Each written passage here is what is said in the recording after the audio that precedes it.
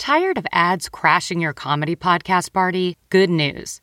With Amazon Music, you have access to the largest catalog of ad-free top podcasts, included with your Prime membership. To start listening, download the Amazon Music app or visit amazon.com/comedy ad-free. That's amazon.com/comedy ad-free and catch up on the latest episodes without the ads. And here's your prescription. I know just the pharmacy to get this filled. Who are you? A pharmacy benefit manager. A middleman your insurer uses to decide which medicines you can get, what you pay, and sometimes even which pharmacy you should go to. Why can't I go to a pharmacy in my neighborhood? Because I make more money when you go to a pharmacy I own. No one should stand between you and your medicine. Visit phrma.org/middleman to learn more. Paid for by Pharma. Deck the halls with creeps and crimes. Fa la la la la la la la la. 'Tis the season to be spooky. Fa la la la la la la la la. Oh my. Merry Christmas and happy holidays. Christmas. Ho, ho, ho. Merry Christmas. Why'd you say my name? Ho? Okay, so you're just going to do dirty to yourself like that. Or both of us. Anyway, guys, Merry Christmas. I hope your Christmas Eve is going marvelous. Spooky ooky. And spooky and crimey. Oh, not crimey. Nope, not crimey. Anything but crimey. Creepy, not crimey. Honestly, you don't even want it to be creepy. You want it to be filled with joy. Unless creepy things joy you out like us, like the weirdos we are, then like that's cool too. That's cool. Anyways, so we have a Christmas gift for you, and it's a fact that we got new mics. So we figured we would test them out by serenading you guys with Christmas songs. Carols. Christmas carols. Creepy Christmas carols. Creepy carols. Trademark. Taylor, tell me some Christmas traditions. So we don't have like any crazy traditions that we do. They're pretty Same. traditional. But me and my sisters rotate reading the night before Christmas. And What do you guys read? the night before Christmas. Oh, I thought you meant like we rotate reading the night before. Yeah, okay. Yeah. No, like we do the whole like Not a creature was stirring. Not even a mouse. All the stockings were hung by the chimney with care in hopes that St. Nicholas soon would be there. I don't know all of that. Oh, I know the entire thing because I've memorized it. But we do that, and then we make cookies. We set them out for Santa, and then we have like the milk out, and we do a reindeer snack, and then we all go to bed, and then we wake up the next morning all at the same time. I pray to God this will be the first year that the little girls don't make us wake up at 9 since they're not little girls anymore. Right. But we'll see how this goes. And then after that, we go over to my now in-laws' house and go there. Used to, we would go to my Nanny and Pop-Pop's house, but now Nanny comes over on Christmas morning with us now. Fun. Yep. Love Christmas So time. what are yours? We don't really have any, but we usually go to a aunt's house. My mom has a really big family. She's like one of 6 or whatever. Oh my God. So we go to one of their houses and our whole entire family gets together and we play games or whatever. And my one aunt, she's like insistent upon us doing crafts. So last year we had like a cookie competition. The year before we had like who could decorate the best ornament, whatever. Oh, well, I that get sounds really so fun. competitive. I know you And are. all my cousins know. They're like, oh, you guys have to pick Morgan. I like try to rig like the votes. I'm like, Dad, put like 5 in for me. He's like, you got it, sweetie. He like walks over there. He's like, I voted for Morgan's 5 times. And everyone's like, what? They all get mad at me. But anyway, so then we just go back home and we wake up. And before, everybody lived in different states. We would just open presents. But now, sad. But I'm going to Florida this year. I see my brother, so Good. It'll be fun. It'll be fun. It'll be so much fun. Yeah. So Morgan, what are you drinking? Oh, I am drinking 19 Crimes Wine Revolutionary Rosé, and by now you guys know who the winner is, so Right. you'll get to try it in a few days if you Yes. won, if you were the lucky winner. And you have to be 21 and up. So So Marshall, if you're listening to this, don't even think about it. and we're checking IDs. We're bouncers. We're the creepy bouncers. What are you drinking? I am drinking my always, you know what I'm drinking. It is the 19 Crimes Red Blend. 15%? 15% tonight. This is the uprising. So we getting drunk. Getting drunk, baby. And I'm on glass too because setting up these mics almost put me into a grave. I do love them. They sound, y'all, we keep pressing pause just so we can hear ourselves talk. Although we didn't really want to hear our song more than once. And I'll probably skip through it when the episode releases. I know they missed our songs. They had to have missed our songs. You guys just let us know if you want us to, like, you know, we could probably make like a little album for you or something. Camden, hook us up. Yeah, Camden. What do you think about this, man? He's always told me I'm just way too much. Because I've been trying to sing since I was like 5. He's like, ooh. I still send him videos of me singing, and he'll expose me to all of his LA friends and post it on his Instagram of me singing songs that I'll just like Snapchat him. I'm like, okay. Okay, Cam. Done doing that, Cam. All right. Well, here's the thing is I literally can't read, can't sing. I can dance, though. No, we can dance. Oh, me and Morgan can effing dance, y'all. Yeah. And you'll get to see that on Christmas. All we have ladies pop. We have a special video that's going to be coming out tomorrow. We might have to edit the music. No, we're leaving the music. If they hear us talk the way they do, then they're gonna be fine. You're right. I don't know if I want it on Instagram. You cannot miss this. You guys have to go watch. It'll our only Instagram be story on our story for 24 hours, and it won't be highlighted. No, it might be highlighted. No, absolutely not. I might highlight it. Anyway, guys, don't forget to send in your creepy accounts. Remember, those can be literally anything. You can send those in to our email at creepsandcrimespodcast at gmail.com. The Twitter's effing me up. I know. Because everything was podcast, and now it's like, okay, I'm so sorry. Whatever. I'm going to kill whoever took it. Anyways, and then follow us on everything else. And that's our Instagram at Creeps and Crimes Podcast, our Twitter, Creeps_Crimes, and and on TikTok. Okay. Because maybe that's where that dance will be, too. Well, I made a TikTok like a month and a half ago, and then I just like really fucked it up. Anyway, whatever. Follow us on everything. I don't know our TikTok handle, though. I think it's just Creeps and Crimes Podcast. Yeah, I think so. And then my personal is Taylor J with an A. And mine's morg.m, double the G. Double the G, baby. Oh, my back's itchy. I'm always itchy. So make sure you guys are subscribing and leaving us reviews and stars, preferably 4 or 5. Preferably 6, if you could. Preferably infinite. As many as you could possibly think of. And then lastly, that's it. You ready to do the intro? I'm ready. If you're driving, throw that shit on cruise control. You got a glass, pour that shit up. And let's get creepy. Also, real quick, I just wanted to give a little birthday shout out to my cousin Camden. So happy 30th birthday. I cannot believe you're 30. It feels like yesterday we were in the Sunset Pool getting photographed for the Observer Reporter, and you're throwing my little 8-year-old body around doing tricks and whatever. So yes, happy birthday, Cam. Happy birthday, Cam. Thanks so much for all of your love and support that you give the podcast. And also, everybody go follow him. Yes, guys. He's like his own music guy. He's so cool. He's a great singer. So and he takes check out his music at Official Camden. Yeah, at Official Camden. At Official Camden. Yeah. And y'all, his pics are beautiful. I mean, do you use a phone? Do you use a camera? I don't know, but why... What happened to me? Let a bitch know, because... What happened to me? Because his whole entire family is just No, your gorgeous. Entire family is drop dead gorgeous. You are also drop dead gorgeous. Okay, friend. End of the stick. And also, my mom just had surgery, so Mama, I hope you get well soon. Yes. We tried to call you the other night, but you was sleeping. Yeah, and then I just tried to call her again, and she's not answering, so whatever. Anyways. Anyway, guys, so today I am going to...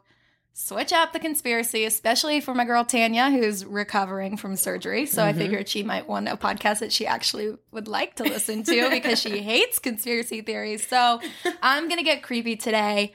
I was originally looking for like a Christmas ghost story, but all I could ever find were like urban legends. They were super short. I didn't think I could give you guys a lot of content with it. And also like The Ghost of Christmas Past by Charles Dickinson or whatever his name is. I'm like, yeah, I'm not telling that. Yeah. So I come across this. It's not Christmas related, but it's a very interesting story. So let me get started. Today, I am going to talk to you guys about the Winchester Mystery House. My sources are Wikipedia. ScreenRant.com, WinchesterMysteryHouse.com, and That's Why We Drink podcasts. And I want to give them a lot of freaking credit right now because I have literally no idea how they research the way they do, but my God, they have great information. So I just had to incorporate some of that I wasn't able to find on my own because I kind of suck at research. But that's a funny story. We tried to record this like 2 days ago, and I come in and Taylor's like, you have to look at this comic I just bought from That's Why We Drink's 200th episode. Mm-hmm. And she gives it to me, and she opens the first page. It says, The Winchester Mystery House. And I'm like, dude, that's what I'm doing today. And she's like, what? And I literally read the first page and I close the comic book. I'm like, can't do it. Can't record tonight. We can't record tonight. So instead we decided to watch a movie, which I'll talk to you guys a little bit about at the end. So let's get this show on the road. This all started in 1839 in New Haven, Connecticut. A woman named, or a baby named Sarah Lockwood Party was born. 23 years later, in 1862, Sarah married a man named William Wirt Winchester.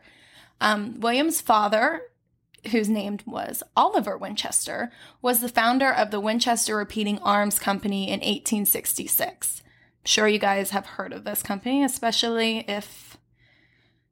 my guys at home. They like to shoot at animals. Oh no.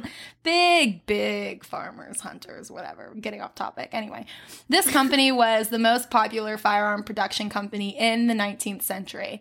They funded nearly every major battle or war at the time. Everybody wanted this rifle, especially during the Civil War. So this created a fortune for the company and the family. Like, I'm talking stupid rich. Sarah and William went on to have one child. Her name was Anne, sometimes referred to as Annie. Annie contracted an illness at 5 weeks old known as, I don't know how to say this, marasmus, marasmus maybe, and that led to severe malnutrition, causing Annie to die at a very young age. This sent her mother, Sarah, down a spiral and into severe depression, so they never had any more kids.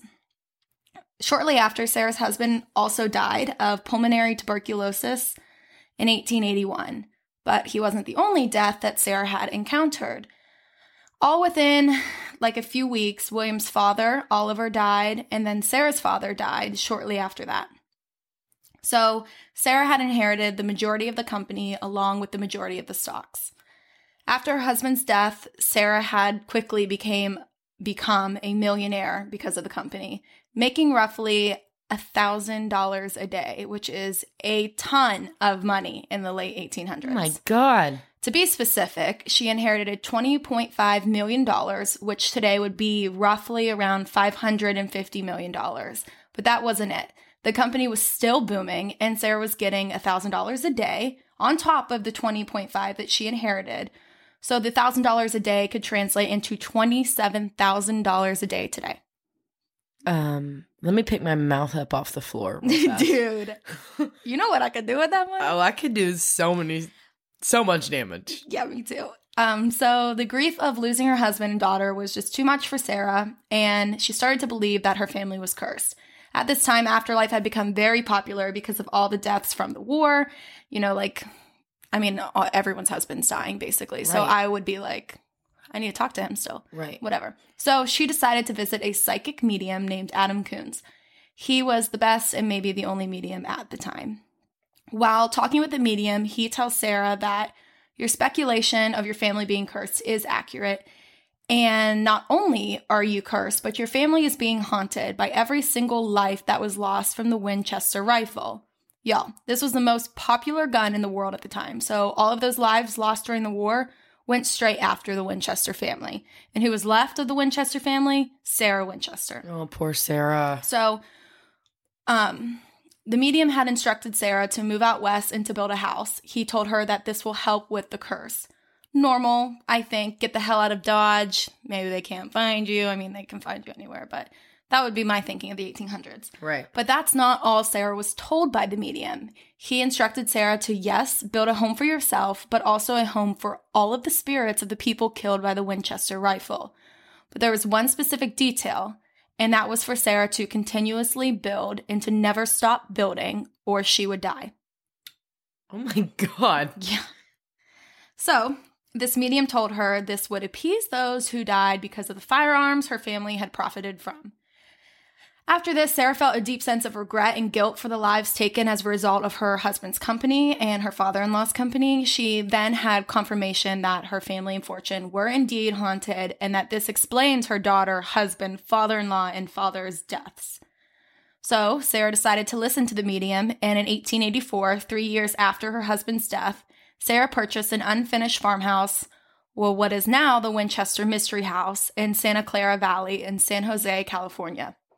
From then on, Sarah was only ever seen in a long black dress, as if every day was like a literal funeral for her.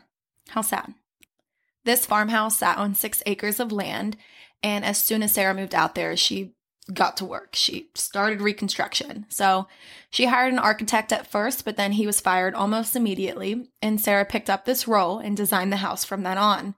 She hired carpenters to work day and night until it became a 7-story mansion. Ooh. She continually added on to the building haphazardly, putting numerous oddities as if she was instructed to do so by someone or something. So, in the now 7-story Winchester mansion, Sarah built doors that led to walls, staircases that led to ceilings or walls, trapdoors, windows on the inside of the home, as in on the inside of the wall, skylights on the floors, chimneys that would stop abruptly in the middle of a floor, cabinets that opened to other rooms, doors on upper floors that led to the outside with like no porch or anything. So if you were to open it and walk out, you would fall to your death. Some floors were slanted. So it was very detailed yet odd design elements. So I kind of want to go through like the facts. The mansion had 2 basements. It had 47 fireplaces, 10,000 windows, 2,000 doors, 52 skylights, 40 staircases, 13 bathrooms, 161 rooms, 40 bedrooms, 2 ballrooms, 17 chimneys, 3 elevators, only 2 mirrors, and 1 shower that was custom built to fit her height directly. She had spiderweb designed windows. She was very adamant about the spiderweb design. Doors to rooms that would bring you into closets. Doors without door handles on one side, so if you went in, you couldn't get back out.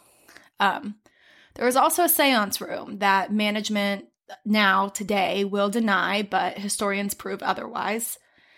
The seance room had 1 entrance door but 3 exit doors, and she was the only one that had carried a key to this bedroom or to the seance room. Throughout the house, you can see the repetition of the number 13. Sarah was obsessed with the number 13, and That's Why We Drink podcasts really emphasize this, so I want to mention them again because Em had been there, so they were speaking from firsthand experiences. Mm-hmm. They mentioned that chandeliers usually come with only 12 bulbs, but she would have somebody install an extra bulb on each chandelier, making it 13. The very first entrance hall was divided into 13 sections. Every staircase had 13 steps. Most rooms had 13 walls, which is very weird because your typical room has 4 walls. Right. How's that even possible? I think just little divots. I don't know. Like a gigantic octagon kind of, but not that would octagon. Be 8. Double octagon minus 1. I just mean the shape of an octagon. I mean, what is... waiting room music.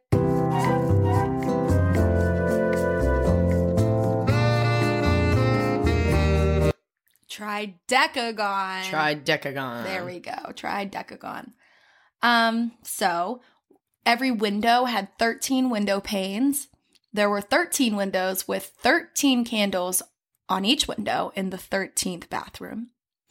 Each stair banister had 13 railings. The greenhouse had 13 window panels. Each drain, like a sink, a bathtub, whatever, had 13 holes in it, which that's not typical, so you would have to get that custom built. Yeah. Each ceiling had 13 tiles.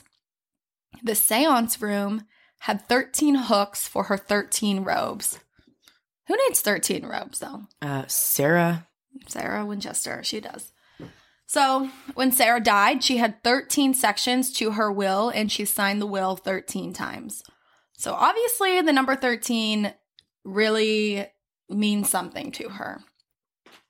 During the time of the build, Sarah would instruct the builders to go home for months at a time in order for her to, quote, rest, and then would bring them back and have them working like day and night. Some speculate that this wasn't the case and that she was just rotating a group of workers. She would come up with a new architect plan literally every single day and would often change a plan shortly after. So if she told them to use like this type of wood flooring and then like the next morning, like, no. Nope, send it back. Send it back, order a different one. Right. She had over 40 people employed, and that's not including her construction workers. So the 40 people included or acted as servants, chauffeurs, carpenters, and gardeners. Each of these employees had their own offices and their own rooms, and everybody, including the construction workers, got paid double the rate. So these workers were loyal as fuck to her. Oh my God, I would be too. Are you kidding me? Me too. They would like journalists would come. They'd never speak a word to the journalists. Like they would just keep their mouth shut about Sarah. But you have to think like at this time, like they're probably grateful for the work hours that they're getting. Right. You know? Well, and like I'm sure it was really competitive to work for her. Like people were dying to work for like Sarah. you're going to be rich. Yeah, you're literally going to be rich. You're getting paid like double what you should be getting paid. Right. So, and crazy hours. So right. Anyway, just another thing about the house. She had instructed for a crystal window to be designed so that when sunlight strikes it, and when the sunlight strikes a prismatic crystal, a rainbow goes across the room.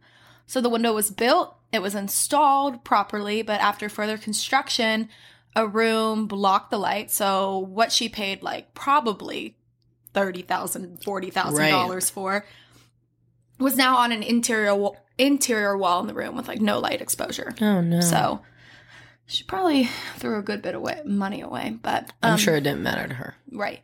The house was odd. Yeah, she's getting $27,000 a day. So yeah, she's fine. The house was odd. You really can't deny that. What started as a small farmhouse on 6 acres grew into a ginormous mansion that covered the 6 acres. Think of a 6-acre house. Like if you have any knowledge of how large 1 acre is, like just imagine. So yeah, that's crazy. Many people believe that it was the spirits who were giving her these elaborate designs to build in the home.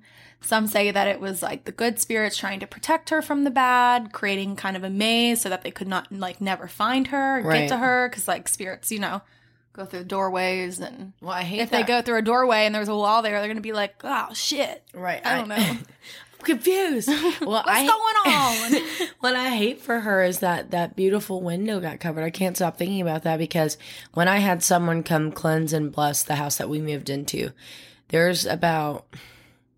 I have a lot of windows in this house, but there's this one hallway, and it's the only hallway that leads to the freaking attic. Mm-hmm. And she told me, she was like, you're going to need to get a light prism for this that will move that light in. That you've been looking for since. Right. I have been looking all over for these. Y'all see it. Tag her ass. Yeah, if you see one, tag me in it because they're always sold out. Always sold out. I just came across a post the other day and it was sold out.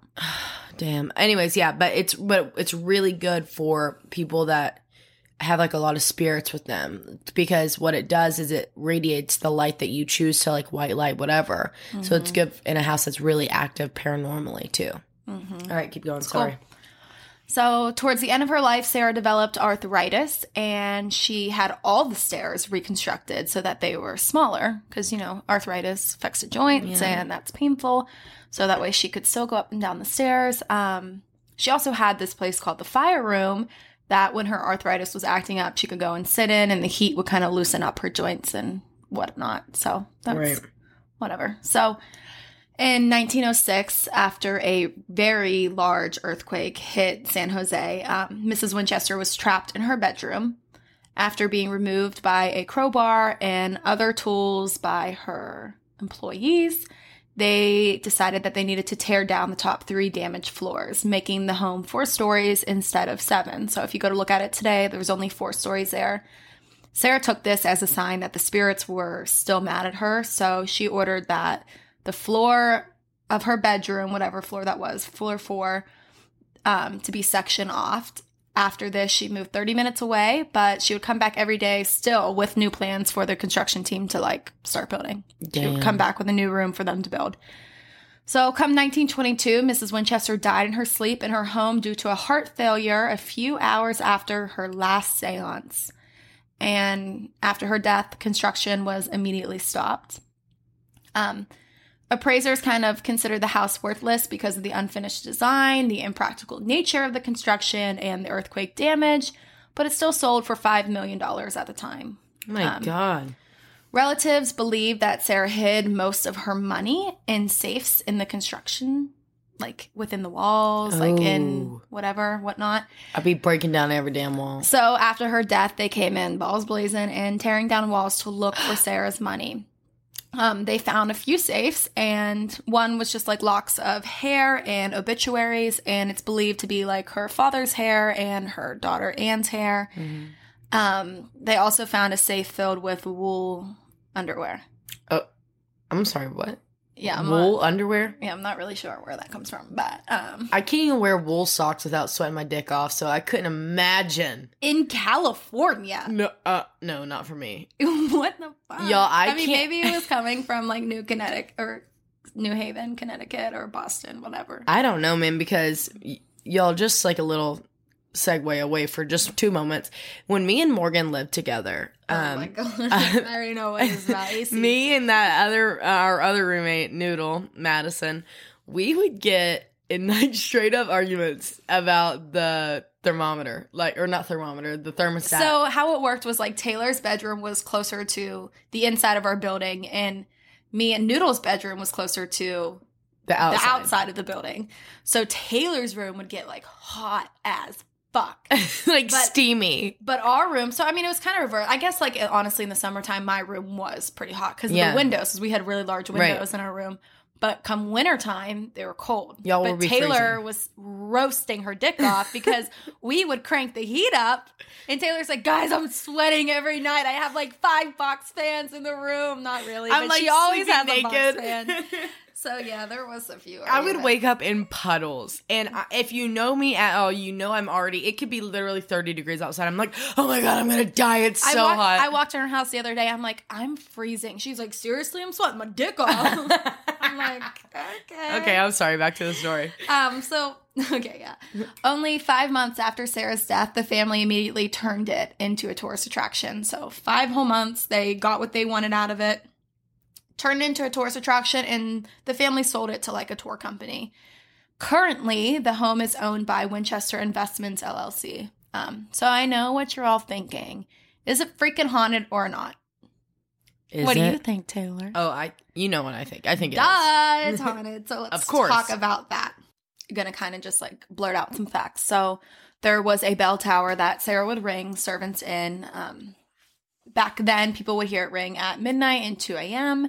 And at this time, that's when Sarah would be doing her seances, and she would ring the bell to like say goodbye to the spirits, have them exit the reality, however it goes. You know more about that than me. Yeah. But today, people still hear the bell ring only at midnight and 2 a.m., which is, again, is the same exact time that Sarah would ring the bell. Right. There's an organ in the house that does not work. But tourist groups play or hear it playing, and even neighbors hear the organ playing. Ooh, I would love to be a neighbor there. That'd be cool. There are 3 types of hauntings at the estate that I kind of want to go over. So the first is residual hauntings. These are often like a spiritual playback stuck on repeat. So like a moment from the past that's on a video loop kind of thing. Think of it like that. Yeah. So reported in the grand ballroom and often the basement of the estate is the famous wheelbarrow ghost that's working on the fireplace, or he's pushing his wheelbarrow that's full of ash or coal around. So this ghost is named Clyde. But what's different about him is that people mistake him as a real person working. He has like no ghostly figures at all. So people, as in tourists, they often see Clyde wearing overalls and a Victorian boat hat. After tours, people will make comments like, hey, we really like the actor who was repairing the ballroom fireplace, like while wearing the white overalls.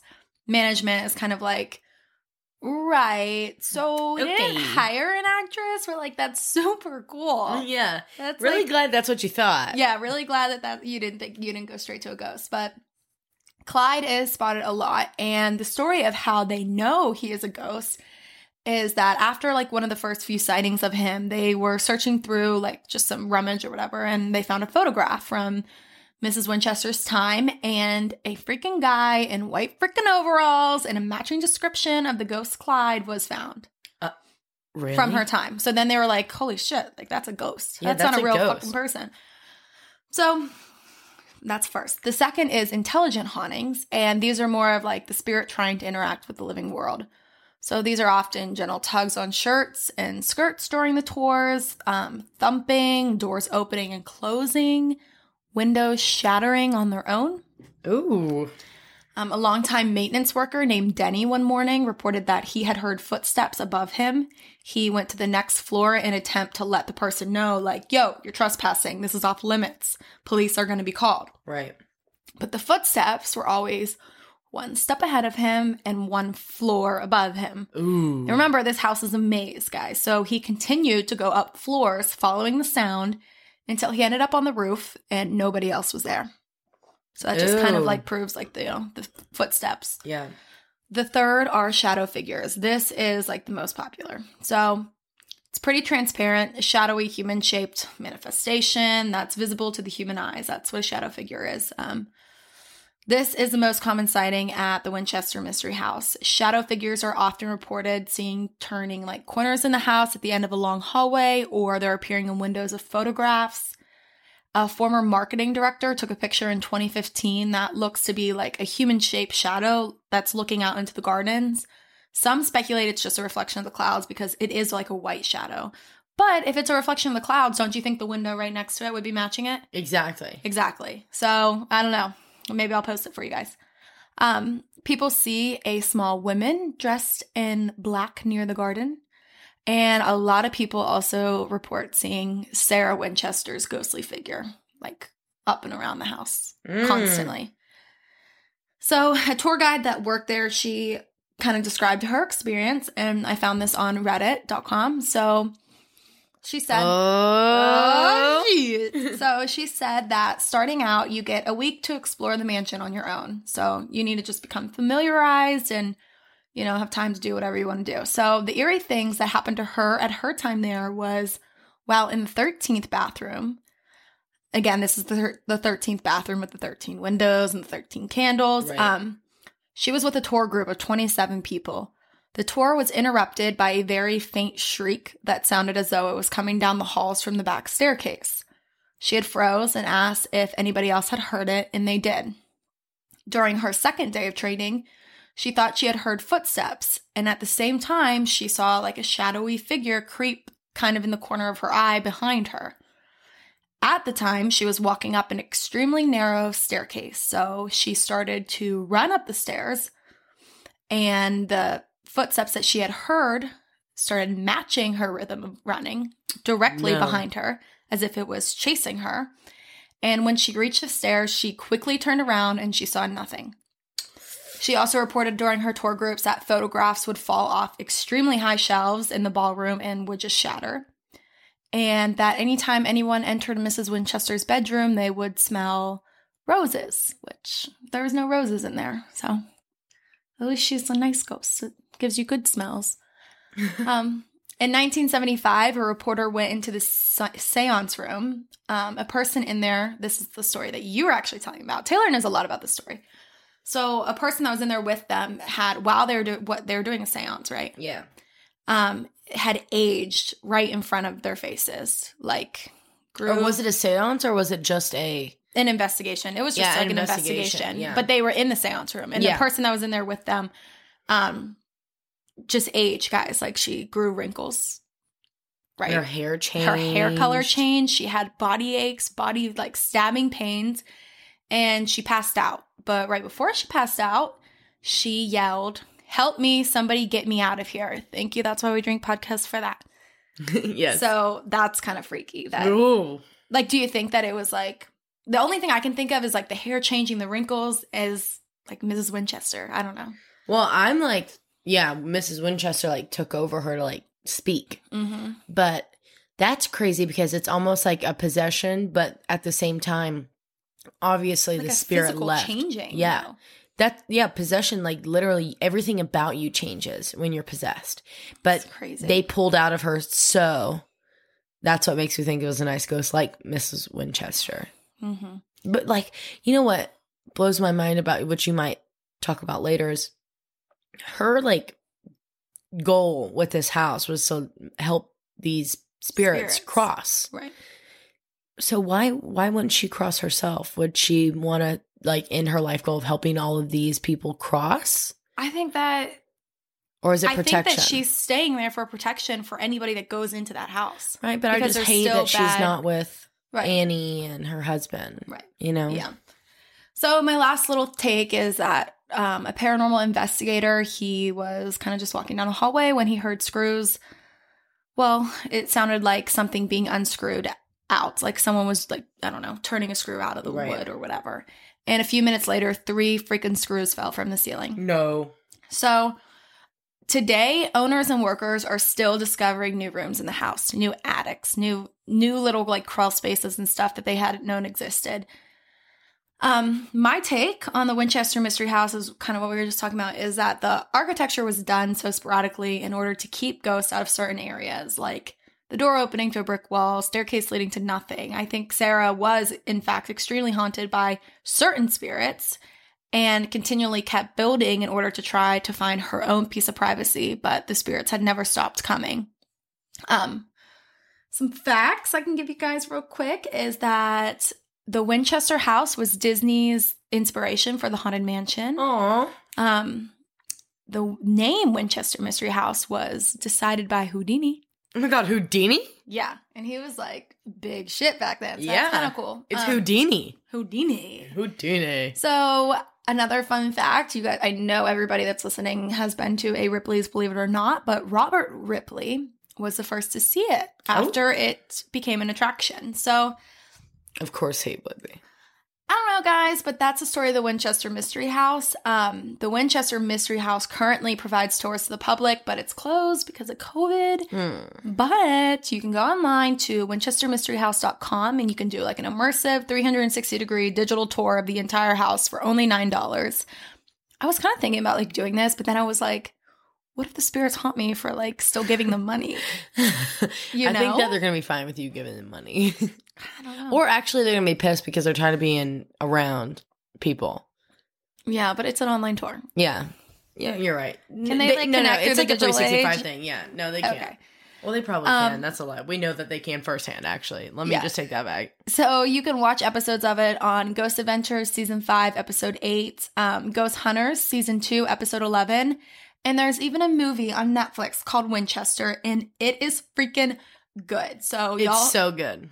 y'all will have to go watch it. Like, honestly, maybe as soon as you get home today. I think they did a really great job depicting the story of Sarah Winchester. I don't know how much of it is factual information.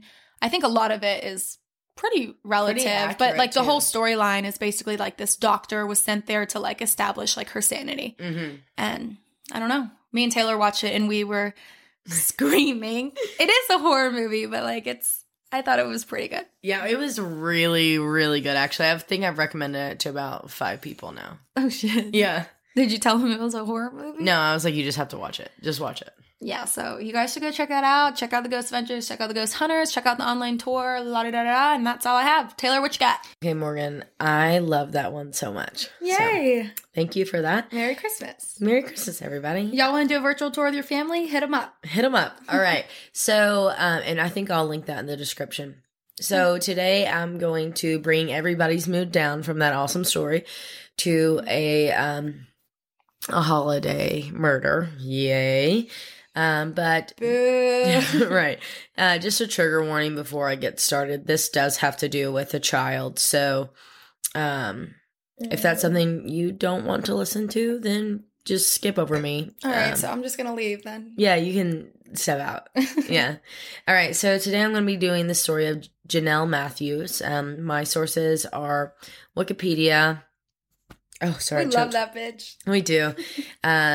Crime Junkies podcast, the Greenlee Tribune, Greeley Tribune, New York Times, the Denver Post, Reddit, of course. And I think a few others, which I might add those at the end. Anyways, so I just want to start off by telling you guys, I wanted us to get in the same headspace of what time of year this was, especially for a little girl. Okay? Okay. So it's literally 5 days until Christmas. There's snow outside, and it's so cold that you have to have a heater by you at all times when you're on the couch, the fire rolling, Christmas movies on repeat. The Christmas tree is just glowing the warmest and the happiest light. There are only like 2 days left until Christmas break for school. There are lights all over the city, and it's 1984. So I like to think that Christmas back then was even better than it is now. Like snowball fights with your neighbors, homemade cookies, hot cocoa by a fire, looking at the stars at night, just praying to God that you see Rudolph's red nose bouncing through the sky and hear Santa say his famous line from the night before Christmas, "Merry Christmas to all, and to all a good night." Good night. So are we here? We're here. All right. Let me ruin that for you. So Jonelle Matthews was a 12-year-old little girl who lived with her father, Jim, her mother, Gloria, and her big sister, 16-year-old Jennifer, in Greeley, Colorado. On Thursday, December 20th, 1984, Jonelle begged her parents to let her go to school that day, despite the fact that she had been sick the days prior. This was a Thursday. So that entire week, she had to miss school because she was sick. So she begged and begged to go all day, and her reasoning for wanting to go to school is that she had made all of her friends little homemade gifts that she wanted to take to them for Christmas, and there was literally only 1 day left, or 2 days left. The last few days before Christmas break is awesome. You get to drink hot cocoa, you Right. get pajama day, you watch the Polar Express. Right, and so she's just like dying to go, and on top of that, she had a choir performance that she could not bear missing after school that day. So if she missed school the day, she wouldn't be allowed to perform with her friends. So her mom finally goes in and agrees to let her go, but only if right after the concert she returned home and went straight to bed. All right. This made Jonelle sad, obviously, because she so badly wanted to go to her older sister's basketball game that evening, but she wasn't going to complain, obviously, because she was getting to get to go to her choir concert and see all of her friends. Jonelle went to school that morning, then came home after school to change into her choir clothes.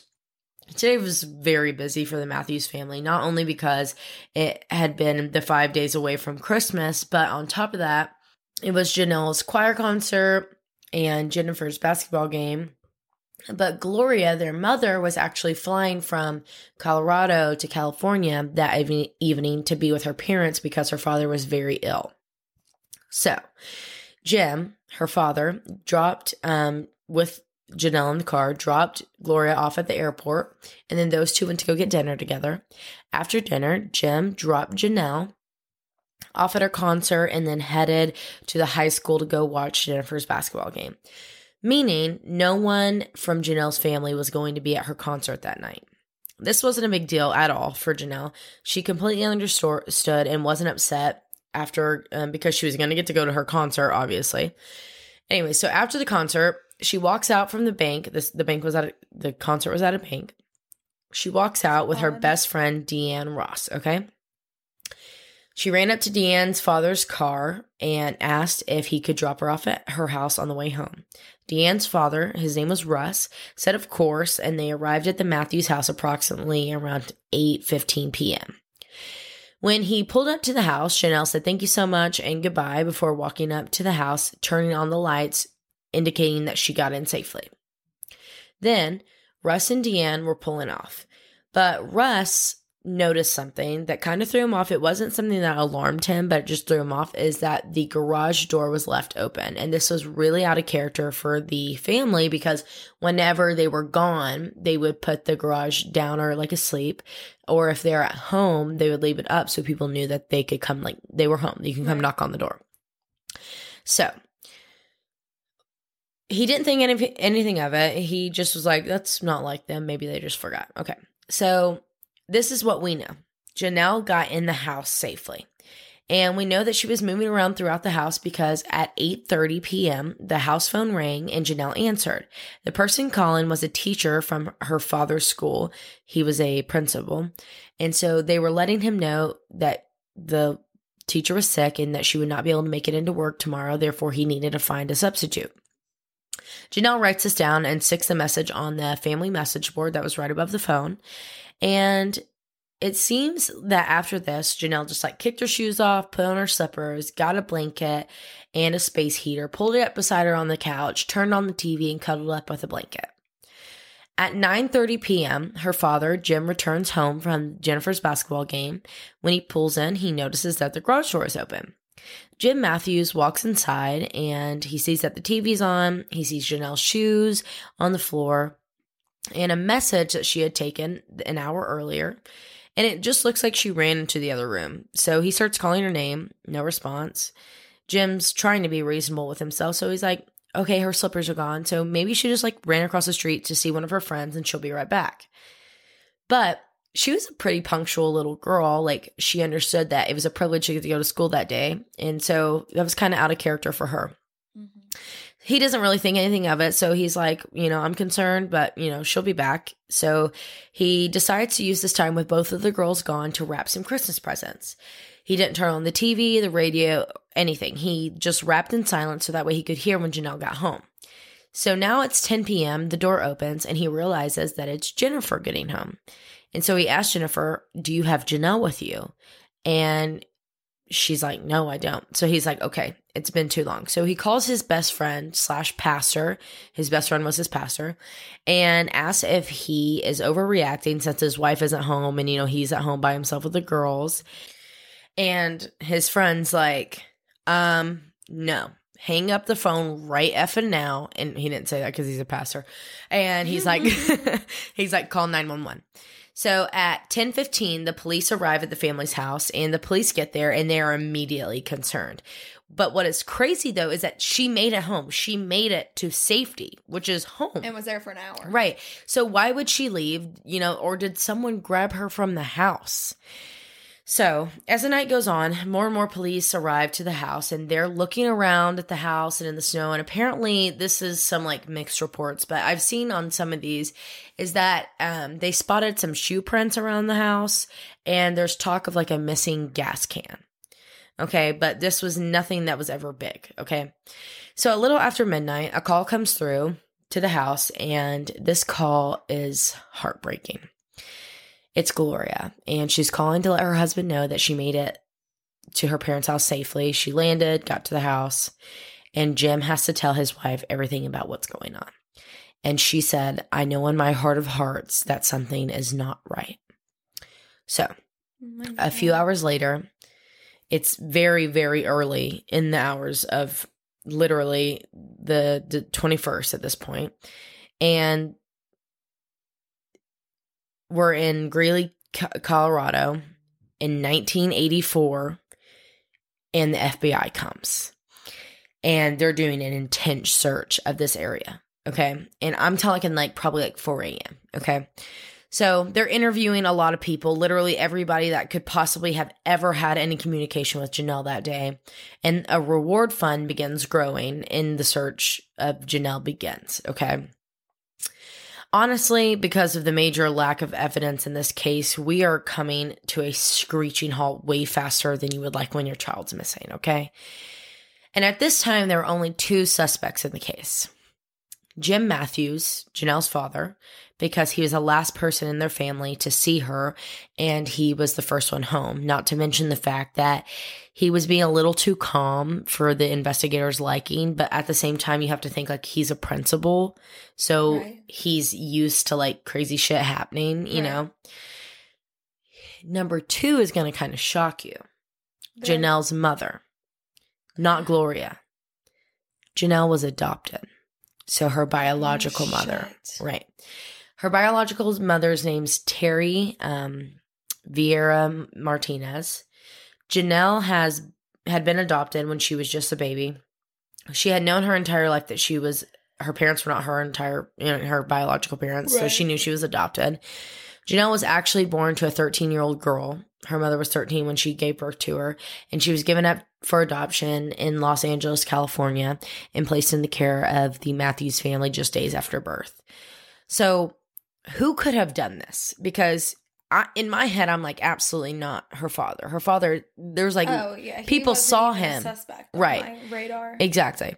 And this girl at the time, she's 25? The mother would be 25 years old. Right. And she doesn't even really know where her baby is, So it's obvious that someone. You don't have Facebook, you don't have Google. But like, how would her mother, who's not here and like literally not in the same state, know that Gloria is gone and that Jonelle was at home alone that night? Right. No one knows There's that. No way. Literally. Very, very few people would even think that, So they had to know her well enough to A, get in the house, or at least be like a good friend of the family to know how to get into that garage. I didn't know that Gloria's gone. Right. So Christmas came and went, and then New Year's with Jonelle's Christmas presents still wrapped and underneath the tree. Oh. Yeah. And then February 9th comes, which would have been Jonelle's 13th birthday, which makes me sick to my stomach because Phoebe's 13, I couldn't imagine. So instead of having a cake and balloons like they normally would with a big celebration, the community came together and orchestrated one of the largest searches in Colorado history for Jonelle. Yet nothing at all ever was reported. The FBI secretly watched Jonelle's biological mother very closely for 6 entire months. And through this, they were able to completely rule her out. She literally had no idea where or who Jonelle was. Right. So they didn't even talk to her. They were just like watching her from afar. Jim and Gloria did everything within their power to get their child home safely. Everything. In the book, y'all. Like, I'm talking milk cartons. She was one of the first missing children to ever be featured on a milk carton. And I got that fact from Crime Junkies podcast. They did interviews, ads, posters, flyers, everything that you can think of. But still, the FBI was not letting up on Jim. So the FBI brings him in for 2 different polygraph tests, both of which he passes. And at this point, he's like becoming angry. Yeah, and he's like, too. he's like, stop focusing on me because I'm telling you, honest to God, hand on the Bible, I did not kill my daughter. Someone is literally on the loose that did this, and I refuse to let another day pass without hunting her kidnapper. I would be throwing tables at that point. That's what I'm saying. Like, you're so frustrated because you're like, I know I didn't do this. Why are you looking at me? You're letting this go on longer. Right. So this case obviously goes cold.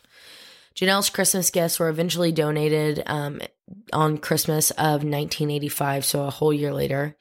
And each year, more and more hope was lost. What happened to Jonelle Matthews? 8 years later, in 1992, from 500 miles away in South Dakota, the Greeley police receive a phone call from a local police department, and they tell investigators that a man was arrested in the murder of another child. And when searching his home, they found newspaper articles and clippings of hundreds of missing and murdered children. One of the photos was of Jonelle Matthews. Unfortunately, this man was completely ruled out because there was no possible way that he could have been in Greeley, Colorado at the time of Jonelle's disappearance. So what, he just had like an obsession? He just was obsessed with missing kids. So another dead end. And in 1996, the Matthews family received a letter in the mail from Terry Vieira Martinez, Jonelle's birth mother, requesting a meeting with her daughter. Yeah. So as long as her parents would approve of it. Gloria got into contact with her birth mother and told her everything that has happened. And so when the FBI was watching her, she had no idea. She has no idea. FBI was watching her. She didn't find out until 1996 that her daughter was missing. Yeah. So Gloria had called her, and I was listening on Crime Junkies, and I can't remember which host it was, but she was saying, I have adopted children and I'm adopted. And she was like, I couldn't imagine. Oh, I'm going to cry talking about it. Mm-hmm. She's like, I couldn't imagine having to call the person that trusted me with their child because they couldn't raise them. And, I'm here and I've something's happened to them. She's like, it feels different. Even though they're your child, like, that a piece of their heart is also in somebody else's. Right. And like, as a mother, as a woman in general, like, you understand that connection. Yeah. So. It's horrible. Whew, sorry to cry. Anyways, so this was very, very hard for Gloria to do, but they did what they had to do.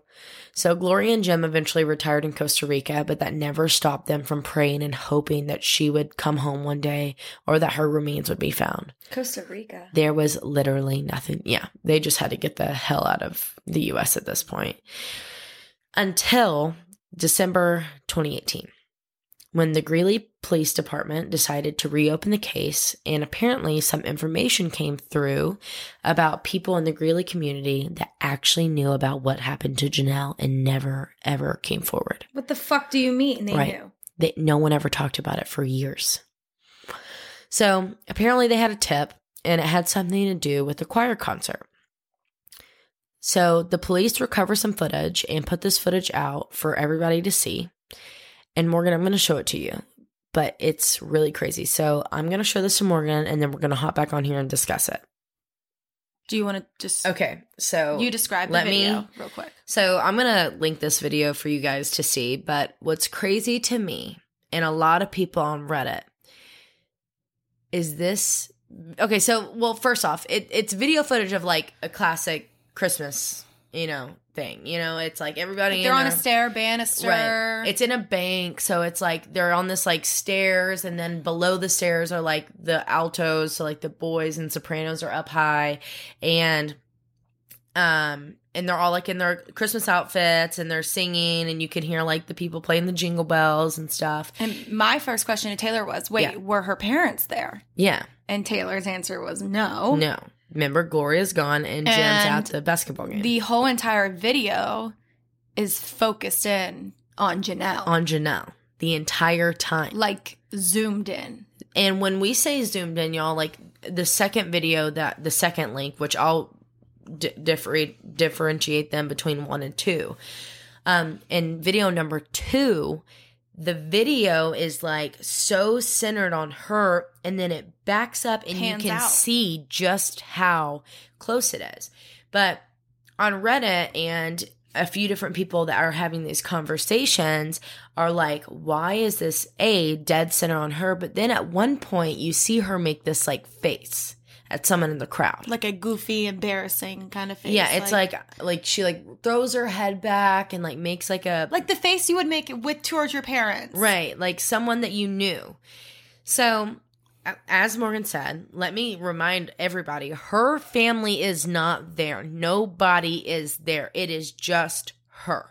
So who is videoing her this close? Right. Zoomed in. So... And she knows him. Right. So even with all of the hope, all of the new leads, the fresh eyes on this case, it still goes cold. And this is 2018. 2018.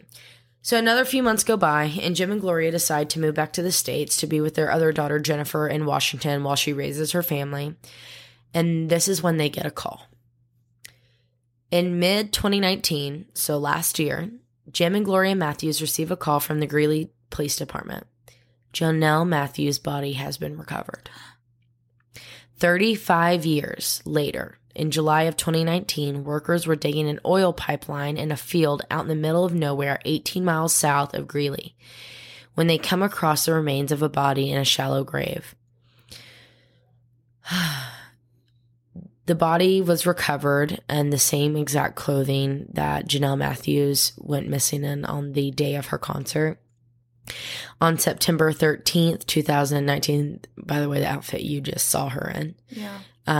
On September 13th, 2019, Greeley Police Department announced that they have a person of interest. Okay. Now, here I want to specify the difference between a person of interest and a suspect. They're very, very different. A person of interest is someone that you're like lightly looking at, but you wouldn't consider them a suspect, which is a suspect is that you have a basis amount of evidence and motive to know why they would want to kill this person. Okay. Right. So this person is 69-year-old Steve Pankey. He was a former Greeley resident who lived only 4 minutes away from Jonelle's house. And what's weird is he had been putting himself in the case from early on, multiple times, calling, asking questions about it, offering if he could give anything about it. Didn't raise any red flags back from then? day one. He claims that he had never ever met anybody from the Matthews family, and on the night of Jonelle's disappearance, he was at home with his son and his wife packing for a trip to go see his family for Christmas. And he makes a comment in an interview about how his car was packed to the brim with presents and luggage in the driveway that night. So he says on the night of December 20th, when she went missing, he was looking out of his window watching the snow fall, and he was like thinking like, oh my God, like I hope it doesn't get too bad because we're going to need to drive out of here and we only have a 2-wheel drive car. So when he's doing this, he claims that a car pulled into his driveway with the headlights on. And what he says is crazy because he said to the interviewer, I thought to myself, not another arbitrary charge coming my way. What? What does that even mean? Why would that? So basically means just like a smaller charge, like you being accused of something.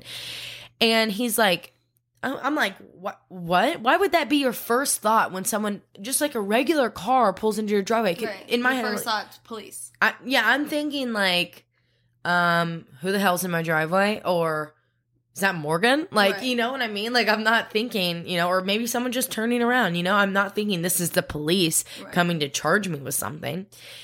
So basically what he's saying is that he had a weird relationship with the Greeley Police Department.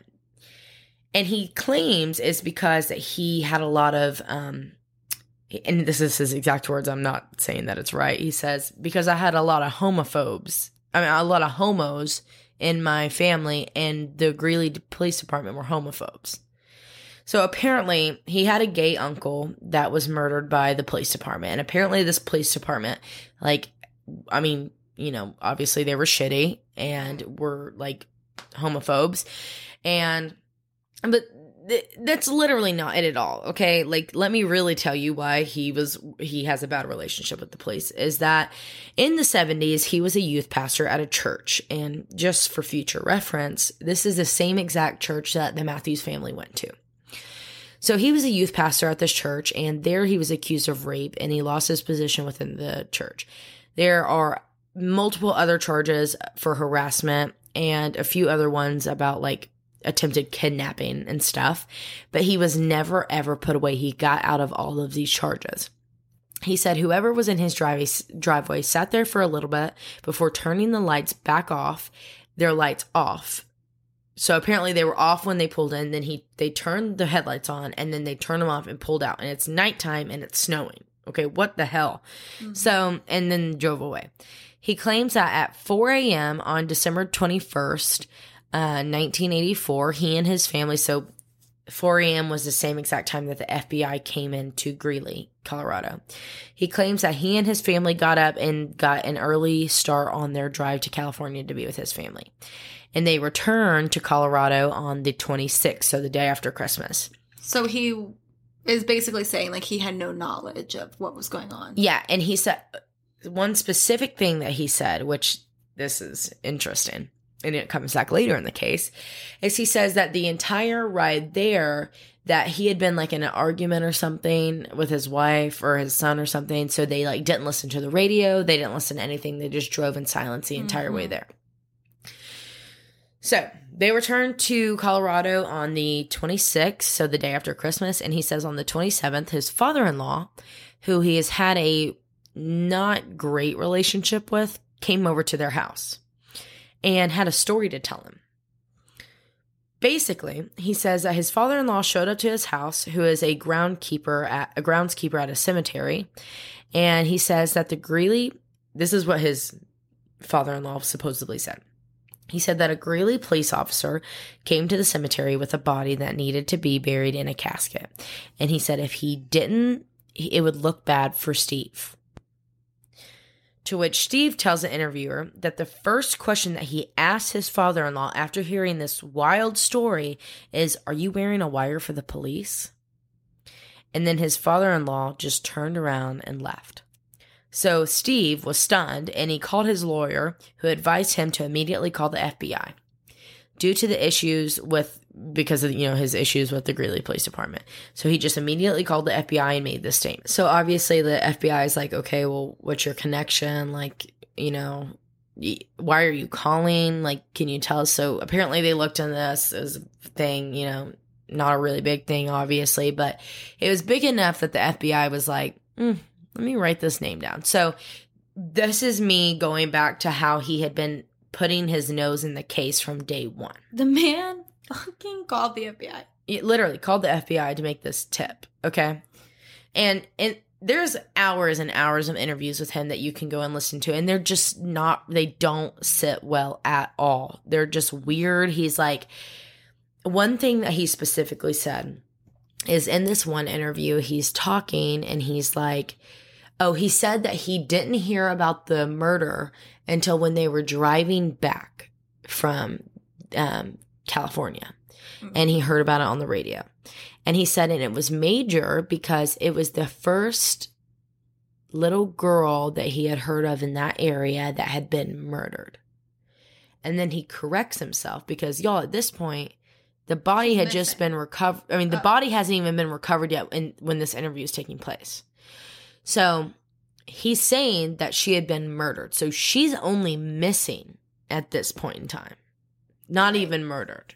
So that's just another red flag that went up. So another thing is as I told you before, in 2019, when they recovered the body, they named a person of interest, okay? Right. Not a suspect.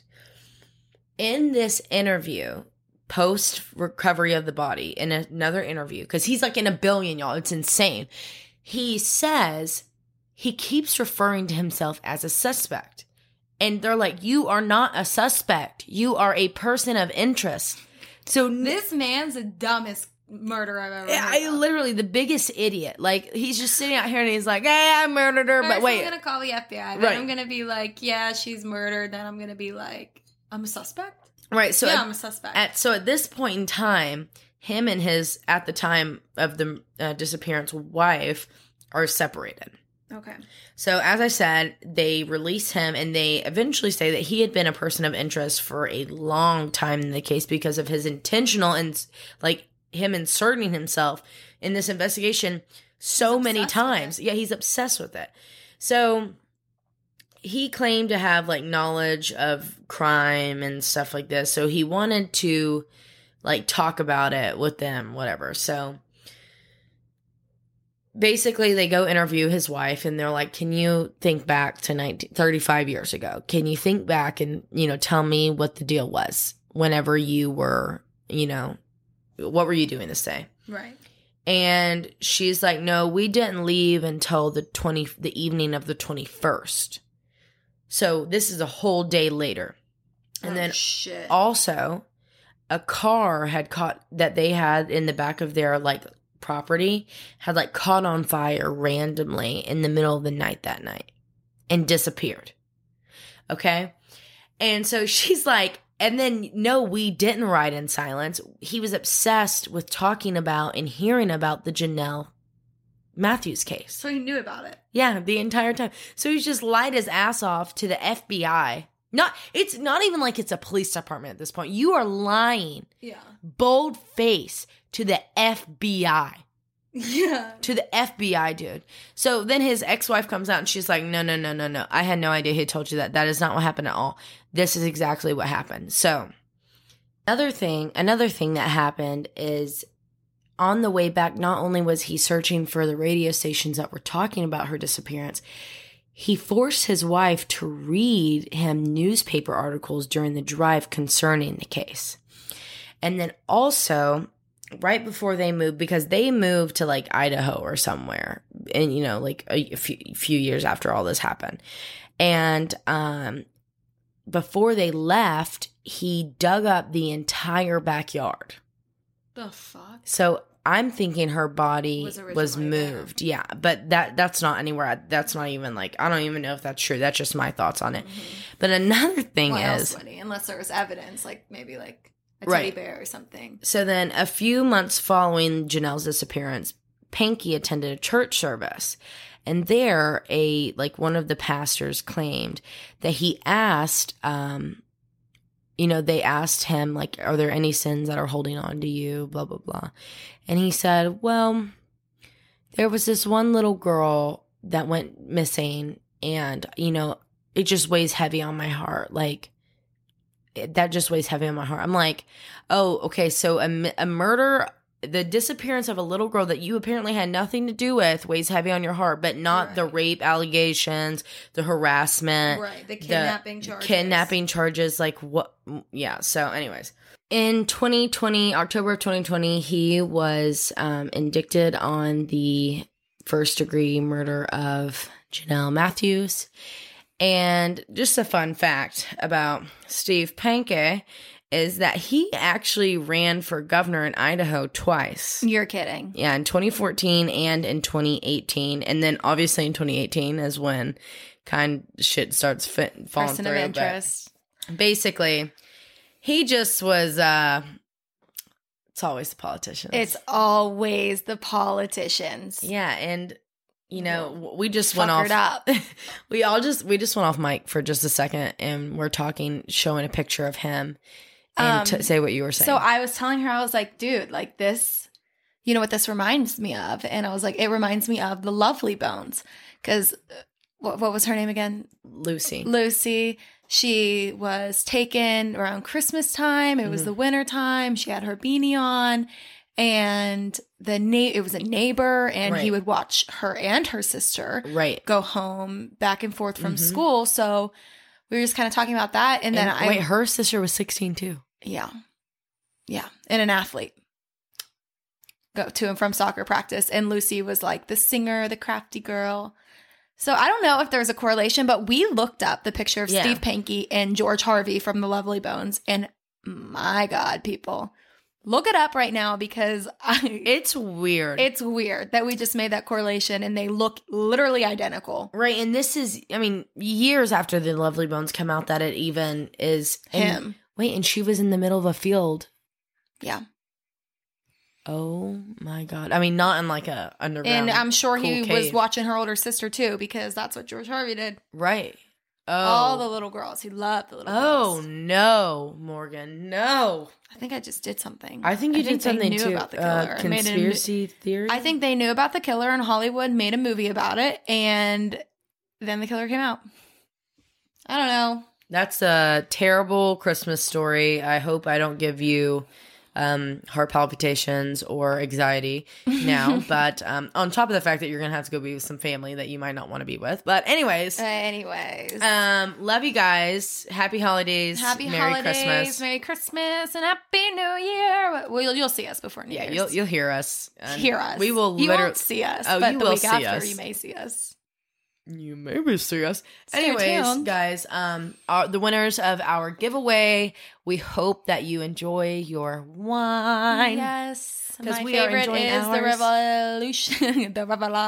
the Revolutionary Rosé, and Taylor's is like the most bitter wine ever. Both of the red blends. So, anyways, guys, happy holidays, Merry Christmas. Thank you. For like, comment, subscribe, follow us on Instagram, send in your creepy accounts. What else? Please send in your creepy accounts. Yeah, send in your creepy accounts. Please. Oh, we have a really good one, actually. Yeah, I do. We have a killer one coming for you guys. Anyways, thanks so much for listening, and we'll see you guys next week. Bye-bye. Bye.